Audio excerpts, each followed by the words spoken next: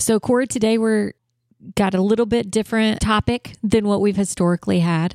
Yes, we do. And I'd love for you to kind of fill us in on where we're going and what brought us to have this topic today. Right. So part of the shift we've made with Passionately Married is to expand into a wider range of topics that people we face. Within the marriage relationship. Right, that we face as being human and as we face being married to humans and having humans. So I want to move at times beyond the idea that marriage and life will always be good or get better, that sometimes we want to really look at, there are seasons of pain and suffering in some very intense ways in our lives and in our marriages, whether it's expected or unexpected. And it's oftentimes during these times that the platitudes just don't work. So we need to have some serious conversations. Okay. And so I want to try to create times like this one where we have a better language, that we can recognize we're capable of living in uncertain times with people alongside us.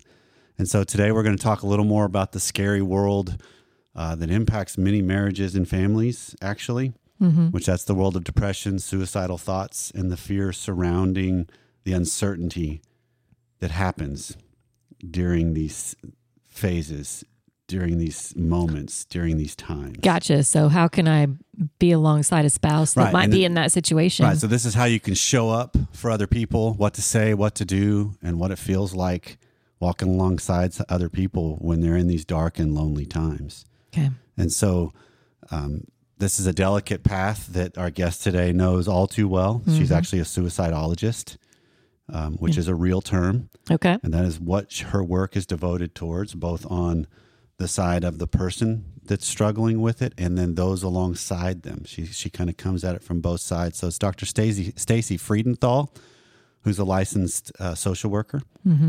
And she has a couple of books. The one we're going to be talking about is Loving Someone with Suicidal Thoughts. And that's where our conversation goes today, because this topic, and that's the way we wanted to start this one different, because this topic may not impact a lot of people in the nation, but it will impact some. But for sure, the topics and the manner in which we cover this is applicable to all of us. Absolutely, it is.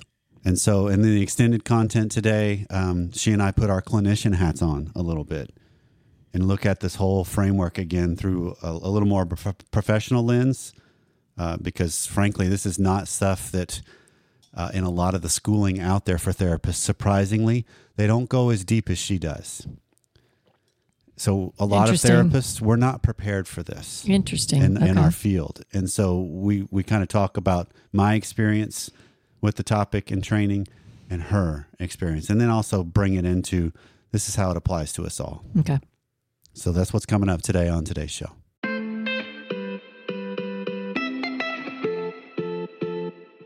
Well, I can speak for you and I, Pam. I don't know if I'll be able to speak to other people that listen in the nation. But, you and I, we always have all kinds of time on our hands for dates. Sarcasm included. We have a schedule here. that's just totally free and flexible that we get to constantly, just whenever we want, to go do these 3, 4 hour, 5 hour long dates. Sarcasm is not becoming. Oh, well, it's also... Well, so maybe we are like a lot of the people in the nation too, in the sense that it's sometimes a real struggle to figure out how can we find time just to steal it with each other. And then when we do that, what could we do? Right? Because sometimes it's just, well, let's just watch a movie, or we could just play a game. Or Coming up with a fun, adventurous idea is not always quick to the mind. Right. We all have our go-tos, but our sponsor today is one that allows us to expand our go-tos. With our friends at the Adventure Challenge have come up with the 30-minute dates, the mini dates for Couples Edition, that you grab a card and you scratch it off, and it gives you the framework and the environment to enter into this date. That most of them don't cost any money. They just set the time, and you can go longer than if you want to. I mean, it's kind of aimed for about 30 minutes. But if it's going well, by all means, keep going, because it's a great way to connect, and it's a great way to enhance a little bit of adventure into your relationship and just make it all the more variety and novel.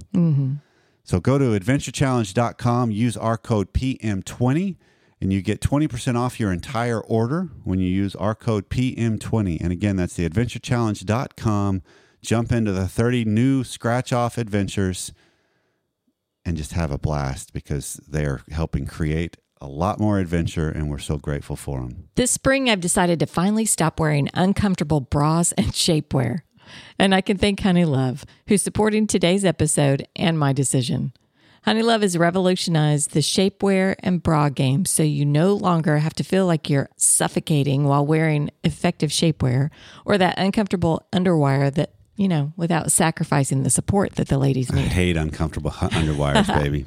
You'll immediately feel and see the difference. Their products are so comfortable and you won't want to take it off. You know that feeling when you get home from a long day and immediately want to take off your bra?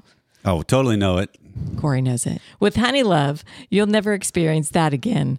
Their bras are so comfortable, you'll forget that you're wearing them. But it doesn't stop there. Their best-selling Superpower Short is the go-to. It has targeted compression technology that distinguishes between areas where you want more support and areas where you need less compression. It's designed to work with your body, not against it. For a limited time only, you can get Honey Love on sale. Get 20% off your order with the code PASSION at honeylove.com. Support our show and check them out at honeylove.com and use the code PASSION. Joining me today is Dr. Stacey Freedenthal, and you've got a focus that's not something as prominent that I've come across, and so I am supremely intrigued with where this conversation can go, because this is also not a topic that would commonly be talked about in a lot of podcasts necessarily, say the ones that were for professionals or people in the mental health field. But Stacey is you call yourself a suicidologist. And how did you land here? Because your book that I've seen is The Loving Someone with Suicidal Thoughts. And so it is a definite need, because it is prominent, and we will come across it potentially in our lives. But how did you land here in this particular focus? Sure. It's a great question. And first, let me say suicidologist is a real word, even though not everybody acknowledges it. But it's somebody who studies or specializes their practice on suicide prevention. Mm-hmm. So my path to specializing in suicidology, there are really two paths, the professional and the personal. And the professional is that my first foray into clinical work was even before I got my master's degree in social work. And that was volunteering at a suicide hotline in Dallas. And then after that, I got that was volunteer. And then during my graduate program, I worked as a job at a counseling center's 24-hour line. Okay. And then thereafter, just every clinical job I had was in some kind of emergency setting where suicidality was a pressing issue for many people.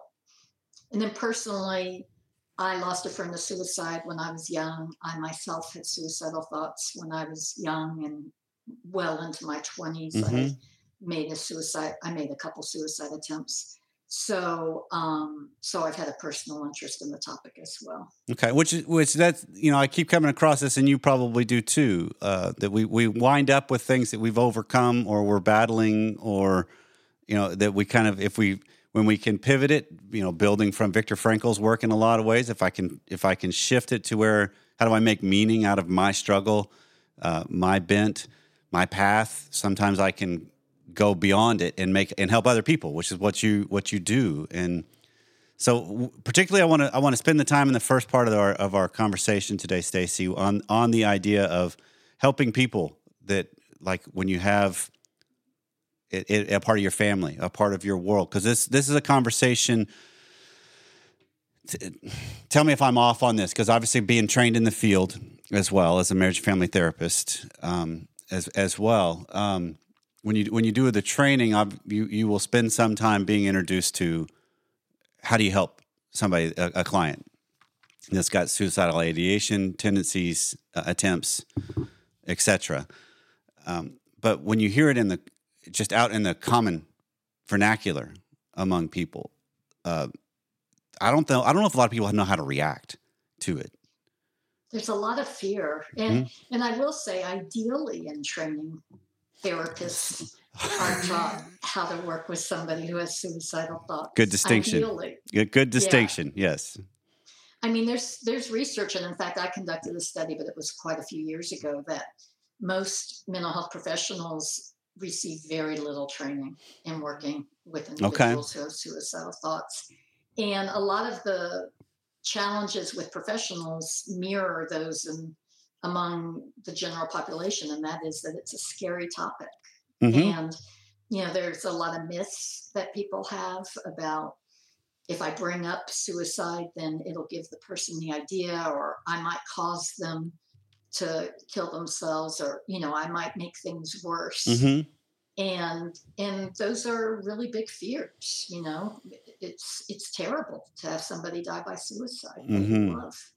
And so just to get ahead of it, you're talking about that one right there in particular is a myth, that if I bring it up, it will implant the thought. Yes. In fact, I have a post on my website, and the title is something like, "Are you scared of planning the thought of suicide?" And there's been quite a bit of research in recent years where they've looked at, and in some ingenious ways, they've looked at, does asking about suicidal thoughts do harm to the person who's being asked? And consistently, the answer is no. Okay. There are some people, there's a very small portion of people who say it upset them a little bit, but it passed very quickly. And, for if somebody gets upset a little bit about being asked about suicidal thoughts, that's a small price to pay for a big reward of potentially finding out that someone is having suicidal thoughts and needs help. Right. Okay. And so that then leads us straight into the conversation I think we need to have if we're talking about loving and interacting with somebody that either or there's signs that point towards, or there's something that's shifted. And so what are, from your experience and your training and your take, what are the signs that we need to be aware of as far as our relationship to people, that this could be a reality that we're going to face? Yeah, there's different things to be on the lookout for, but I also want to give the caveat that some people hide very well that they have suicidal thoughts. Correct. And that's because, there's many different reasons, but the ones that come up most frequently that I hear about are, I don't want the person to freak out. I don't want them to call the police. I don't want to burden them with worrying about me. I don't want them to judge me.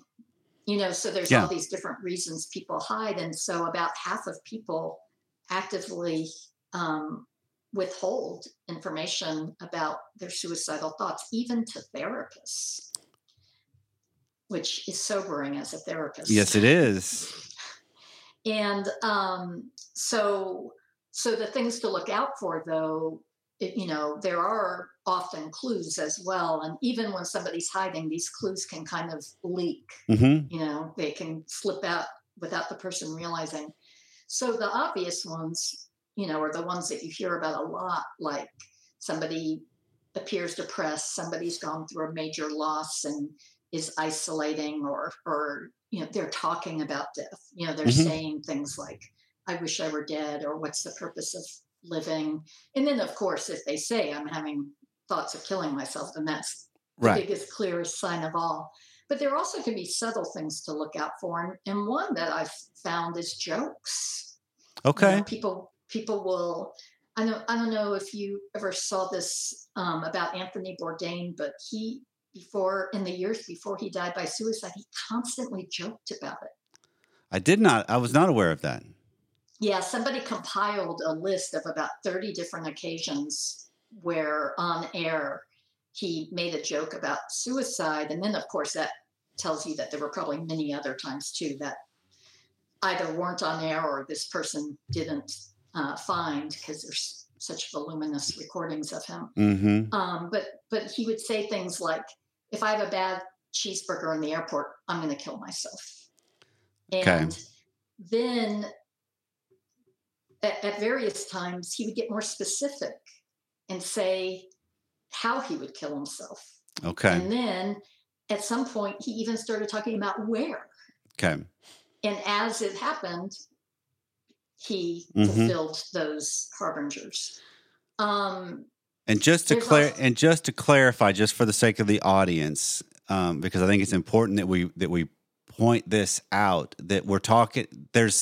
Tell me if I'm off on this. This is where I want you, with your training, to help fill in my gaps, that if I've got some on it too. Sure. This is where what I believe in this and what I've been taught in this and look out for in this is the escalation of it is one of the major signs that where you're talking about, okay, you're joking about it or it's mentioned. That's something. That's a flag. That's good data to have. But then if they start adding in a little bit more detail on the plan, and then they add in the time or the how, and all of those are escalating signs. Definitely, the more specific the information is, the more extensive the information is, the more worried, we should be. And not everybody does that. Well, absolutely. And I mean, that is the one thing that I'm assuming from your experience, that if somebody has that deep down and they're withholding and they're hiding it, there's not much anybody can do, because they're going to. This is where it gets complicated, isn't it? That it's the whole, I'm trying to orient, I'm trying to help, but if I don't have the information and I'm not being told the information, I'm limited on what I can do. Well, I think, it's such a difficult balance, Corey, which, by the way, I didn't ask you, is it okay to call you Corey? Perfect, yes. Okay. It's such a difficult balance because on the one hand, there's a myth that if somebody's made up their mind to die by suicide, there's nothing we can do.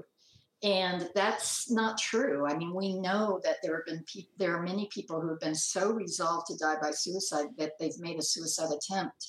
And yet 90% of people who survive a suicide attempt are still alive even decades later. Okay. And there was a study where people were interviewed who had been stopped from jumping off the Golden Gate Bridge. Same findings, 90% years later had not died by suicide. So there are things we can do, but the balance that's difficult is I don't want to perpetuate the myth that there's nothing we can do. Thank you. But we also can't do everything. That's a great distinction. Yeah. And it's something it's another blog post of mine where I say, do everything you can, but know that you can't do everything. Okay. And so I would say the very first thing we can do, and that a lot of people don't because of the taboo and because of the fears, is to ask somebody directly. Mm-hmm. Are you thinking of killing yourself? Mm-hmm. And it doesn't have to be, hey, how are you doing? Are you thinking of killing yourself? I mean, there can be a buildup to it. Right. And one of the ways could be, gosh, a lot of people who joke about suicide, say the person's been joking. Mm-hmm. A lot of people who joke about suicide, they're actually having suicidal thoughts. Have you been thinking of suicide? Mm-hmm. And not many people get asked that directly. It can have an effect. Yeah, that goes back to that idea of it. This is such a scary thing that we could start seeing. Again, fill in the gaps for me here, Stacey, that some of the things that I look for in the people I live life with, the clients that I have that come in and out over the years, particularly family members of somebody that could have major depression, suicidal ideation, some of these things that we're talking about today, is when you see a demonstrative change, that's a sign. There's something has shifted. Right? Because it's a normal, happy-go-lucky kid or spouse, and now all of a sudden, they're not. They're more withdrawn. They're more isolated. There's some behavior patterns that have changed, and then you couple that with the joking. Now all of a sudden, I think there's a part of us as humans that I start seeing some of these that are scary, and I want to look away. I don't want to face it. I don't want to really look at that tough path that they're in, let alone me alongside it, and what it could do to me, impact me, and I think that's what starts to become the whole, I don't want to bring it up. Maybe it's just a phase. Maybe we should just go on a vacation. Maybe, I do this when I get uncomfortable with other subjects at times where it's like, I just make a joke. I just want to lighten the mood, and it's like, okay, in the long run though, that's not serving those I care about or myself better. Whereas what you're describing is, how do I find the courage of, hey, you know what? I've noticed some things that are different. Are they so bad that you're actually thinking of suicide and harm? And, there's just that, because that's all relational language then. It's really hard. I mean, there's so much about talking with somebody about suicide that has a lot of paradoxes. And one of the paradoxes that it can really help the other person, but it can also be incredibly frightening for you, and you may be afraid of being harmed. Like some people, they feel like, oh, if I ask them, then I'll get depressed, like I'll get pulled into their despair, or I won't know what to do. I mean, one of the biggest fears when I ask people what they're afraid of in terms of asking someone if they have suicidal thoughts, one of the biggest fears is that the person says yes. Mm-hmm. And what a paradox, because we want the person to say yes if they are thinking of suicide. Right. And yet, but we don't want to hear it. Exactly. And so then I have a whole chapter in my book on what I call brave listening. And, it's not anything I made up. In clinical literature, it's called active listening. Right. But I'm kind of using this different term because, first of all, active listening is very jargony. And second of all, because it really does require bravery, A, to ask what scares you to ask, and B, to listen to what's scary to hear. And it can be so scary to hear somebody talk about suicide. And I'm sure that you've witnessed this too. Tell me if I'm like, Stacey splaining. Oh, no. Well, but okay. This is a good caveat we need to at least insert here. This is two professionals talking about a topic we are versed in. People that are listening are not. So Stacey splain away. So, now I'm having to retrieve that thought. But what I was going to say is just that people, when they get scared, they protect themselves too. And so some ways they may protect themselves. And now I'm talking about the person who's asking about suicide. So the ways they may protect themselves are to say, it'll get better. Like if the person says, yes, I am having suicidal thoughts, and these can all be well-intentioned, and they'll say, it can get better. Or they may say, how could you think of that? You have so much to live for. Right. And then they list off all the reasons a person shouldn't think of suicide. And then sometimes judgment can enter, and they'll say things like, how could you think of hurting me like that? How could you think of hurting our kids like that? And again, they're well-intentioned. They want the person to not attempt suicide. And yet those good intentions may not be received as such by the person who has suicidal thoughts. And that's the scary thing, because they often aren't. And even let's move it just beyond the realm of suicidal talk and ideation and plans to just uncomfortable things of life. Yes. That, when I ask how things, this is the proverbial thing I use a lot as examples when I'm teaching or getting a chance to speak, is the politeness that takes place in civility, and particularly in church settings sometimes, of the, hey, how you doing? Oh, I'm so great. When deep down, no, you're not, right? You've got all kinds of stuff that have maybe gone on, and you don't want to share it because the times you have, it hasn't been received well, or you don't want to, so there's this facade of, I want to be perceived a certain way, rather than, if someone asks how you doing and you're like, do you really want to know? There's an element of us as humans like, I don't know if I do. I don't know if I got the amount of time or energy or the bandwidth and so the beauty I have of thinking of your work and how it can apply to more than just the specifics of your work is this brave listening means I'm getting in a hole with somebody that's scary, and I don't necessarily have to have the way out for them, but I need to learn how to get in there to listen to That's be beautiful. real, to let them know they're not alone, to give them something as far as a relationship that it provides, that it's not the ultimate answer right away, but it's love and it's care and it's presence. Love, care, presence, empathy, an attempt to understand. And I would say curiosity, not, not prurient curiosity, but staying curious and suspending judgment and trying to understand what's happening that makes the person feel that way. Yeah. So, and I totally agree with you. I mean, there are two things I want to say, well, maybe three, about what you said. And one is we also see this with death, that if somebody loses a loved one, people have a really hard time knowing what to say and how to listen. And so some of the things that people will say, and again, with good intentions, they'll say things like, and I apologize if I'm offending anybody who has this religious orientation, but they'll say things like, God has a plan. Or it happened for a reason. Don't apologize for that, because I think that's projecting our discomfort. Not that, because this is, all right, let's add this caveat. Because I think it's important. It's an important distinction. This is what I keep coming across with the spirit life and the religious life.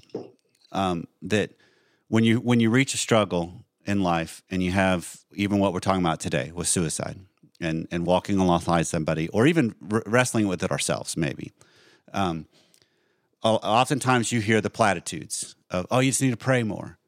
And not that that's wrong. It's not enough, though. Right? And it can be premature. It can shut down the conversation. Right. When what we want is for people to open up. Right. Because I think that's that element of, I just shut it down by my discomfort of where this is going. And so I'm then feeling this helpless. So therefore I offer something, because then I feel like I'm better because I at least offered something rather than what maybe needs to be offered in that moment is just me. Even with the whole, I don't know what to do with what you just told me, but I want you to know you're not alone. Right. And oh my gosh, that must be so hard. Sorry that you're going through that. Okay. Tell me more. Yeah. And of course, you and I are therapists, so. Well, and let's add that caveat too, because it's not like it's necessarily easy for us as humans to have these conversations too. Well, and I talk in my new book about, on the one hand, this can seem like, oh, you have to have a degree in counseling to be able to be that present with somebody. But on the other hand, there people who work in customer service are trained in how to listen. And people who are parents, they can read the book, How to Talk So Kids Will Listen, and Listen So Kids Will Talk. So it doesn't require an advanced degree. Right. And by the way, nothing against people who work in customer service, but what I mean is they don't have an advanced degree in psychotherapy. No, right, but they have learned how to relate to people and interact and hear and respond. And there's a huge difference of the importance that can take. So before we run out of time with this segment, Stacey, so we're kind of setting up, I love the concept of the courage to at least ask the questions, to get specifics. If there's a family member, a spouse, a kid, a relative of some sort that you're kind of seeing the signs, you're kind of getting the words, you're hearing the jokes, you're hearing the thought, it's being mentioned in passing, there's changes that have happened. So you ask the questions, what's the next follow-up for them? I mean, obviously this is huge, but I want to get one more step that we can offer up from your experience that a person can do that truly is beneficial and life-giving in the long run, hopefully. Sure.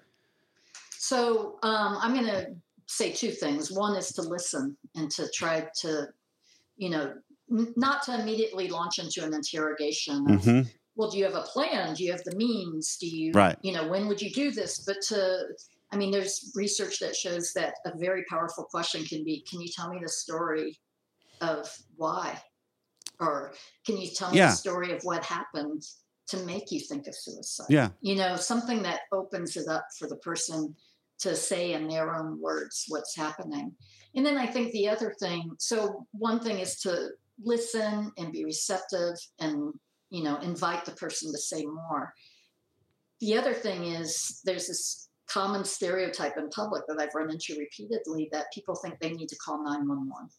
Okay. And I would say, unless the person is truly on the verge of ending their life right now, like they've got a weapon in hand, or they've already taken a substance to, try to kill themselves, unless it's something urgent like that, then calling 911 can be a real conversation stopper. Right. And it can harm the relationship, because it's kind of shifting the listening to somebody else, saying, I'm, and it's well intentioned. Again, people are afraid, but most people, I mean, every year in the United States, it's something like 14 to 15 million people have serious suicidal thoughts. And it's tragic. I don't want to understate this. It's tragic that almost 50,000 die. But it also means that 99.7% don't take their life.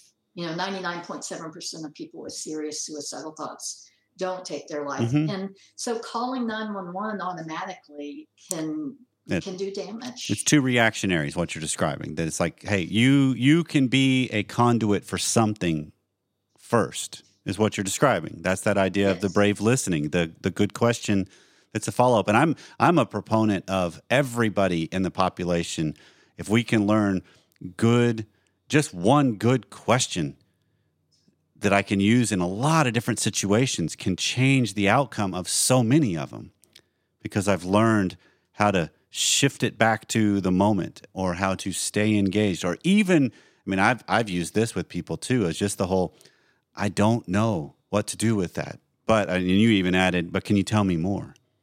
Yeah. Right? Because there's that component of this is that is a pro-relationship movement. Yeah. I want to understand. Right, because you're then demonstrating care, which is a lot of times, I think, what all of us as humans are desperately longing for. Is I just want to feel I want to feel cared for and connected. Exactly. And I also don't want to be naive and make it sound like that's all that's necessary. I mean, there are, right. I'm always thinking from different angles, and I want to be really careful. Somebody who's lost a loved one to suicide, it doesn't mean that they didn't listen. I mean, even if first of all, if they didn't listen, then they were doing the best they could with the information they had. They were, we live in a culture where listening in some ways is discouraged for the reasons we've said. But second of all, even if they did do everything that's recommended, suicide can still happen. And that's because, there are forces that we still don't understand that are bigger than any one person. Okay. Well, Stacey, I want to, before we transition into a little bit of a deeper conversation, still, if we could even go deeper with this topic, which I know we can, how can people find you and the work that you do? Because it's so important and vital to make sure everybody is equipped, particularly those that may be facing this, because maybe this is a show that they're listening to and it's like, man, this is striking a chord. So how can they equip themselves? Well, thank you. I mean, the first thing I would say is I have a website, speakingofsuicide.com, and it has a lot of articles for people all along the spectrum of those affected by suicidality, including people who have suicidal thoughts themselves, people who have a loved one who has suicidal thoughts, people who have lost somebody to suicide, people who have attempted suicide and survived, different things like that. So speakingofsuicide.com is kind of my biggest site and labor of love. It's had like 6 million visitors since I created it. Good. And then I also have a site that has not had anywhere near that many visitors, and it's StaceyFreedenthal.com, and that's StaceyFreedenthal.com. And that's just kind of like a place, and in fact, the site's being redesigned now, but it's a place where there's sort of a hub of information about my writings, my professional work, things like that. And I do use Twitter, much to my peril at times.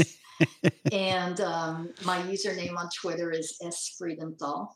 Okay. And I also have a professional Facebook account, which is Stacey Freedenthal, PhD, LCSW. And I think that probably covers it. Good. Well, all that will be in the show notes. So if you're hearing this today on the show and this is striking any level of cord or curiosity and concern, go check out Stacey's work because it's incredibly valuable. So thank you so much for the time thus far, Stacey. Thank you. Well, after going through this now, babe, this is one of those things because this is a different topic. I don't think of these as one-offs, though. I think we need to recognize what we try to do is a lot of the passionate side of things, but the flip side of what we think of as good when we think of the word passionate is equally applicable in the sense that the dark, the grieving, the pain, the uncertainty, that's still an aspect of life. Yeah, all this is applicable. And I mean, you had said early in the show that this may not apply to everyone. I think this applies to a huge percentage of people. And right. On when you're talking about the depression and the dark, the dark side of where our minds go, I think that this just applies to so many people that are listening. And my hope is that this offers some comfort, some guidance, some help to realize we're able to walk alongside people if we can have the courage to get in and be involved and don't think we have to fix. Isn't that the key? We need to just be along. Right. We need to be alongside, do what we can. What jumps to my mind is the husband mastermind groups I do. There was a time years ago where one of the guys found a picture, and this is something that went viral. I don't remember what year this was. This has been a while, maybe even over a decade ago. But there was a man, and I believe it was overseas.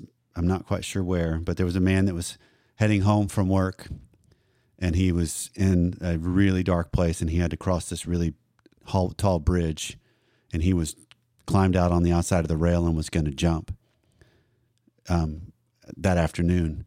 And somebody walking alongside saw him and walked over and grabbed a hold of him. And then another guy walked over and grabbed a hold, and another guy grabbed a hold of a leg. And so they had pinned him against the railing until help could come and really talking through it, get him help, get him in a place to walk it through. And the only thing the way I think of this is the guy that posted that said, that's what our group is. That's what our nation is. Yeah. Is we're people that we maybe don't know what to say, but we can be alongside and hold on. And that's what this is really all about. Yeah. It's just, I'm there in the trenches and in the dark with you. Yeah. Because that's what makes an intimate marriage, which to me is also passionate. Well, transcripts are available for this conversation that we've had on the show notes. So head to passionatelymarried.net and you'll find the transcript for the regular version of the show. Also, our advertisers' deals and discounts are available at passionatelymarried.net. So please consider supporting those who help support the show. Thanks for waking it through all the way through if you're hearing this, and for hanging out with us in this conversation. And blessings to you and yours. And we'll see you next time.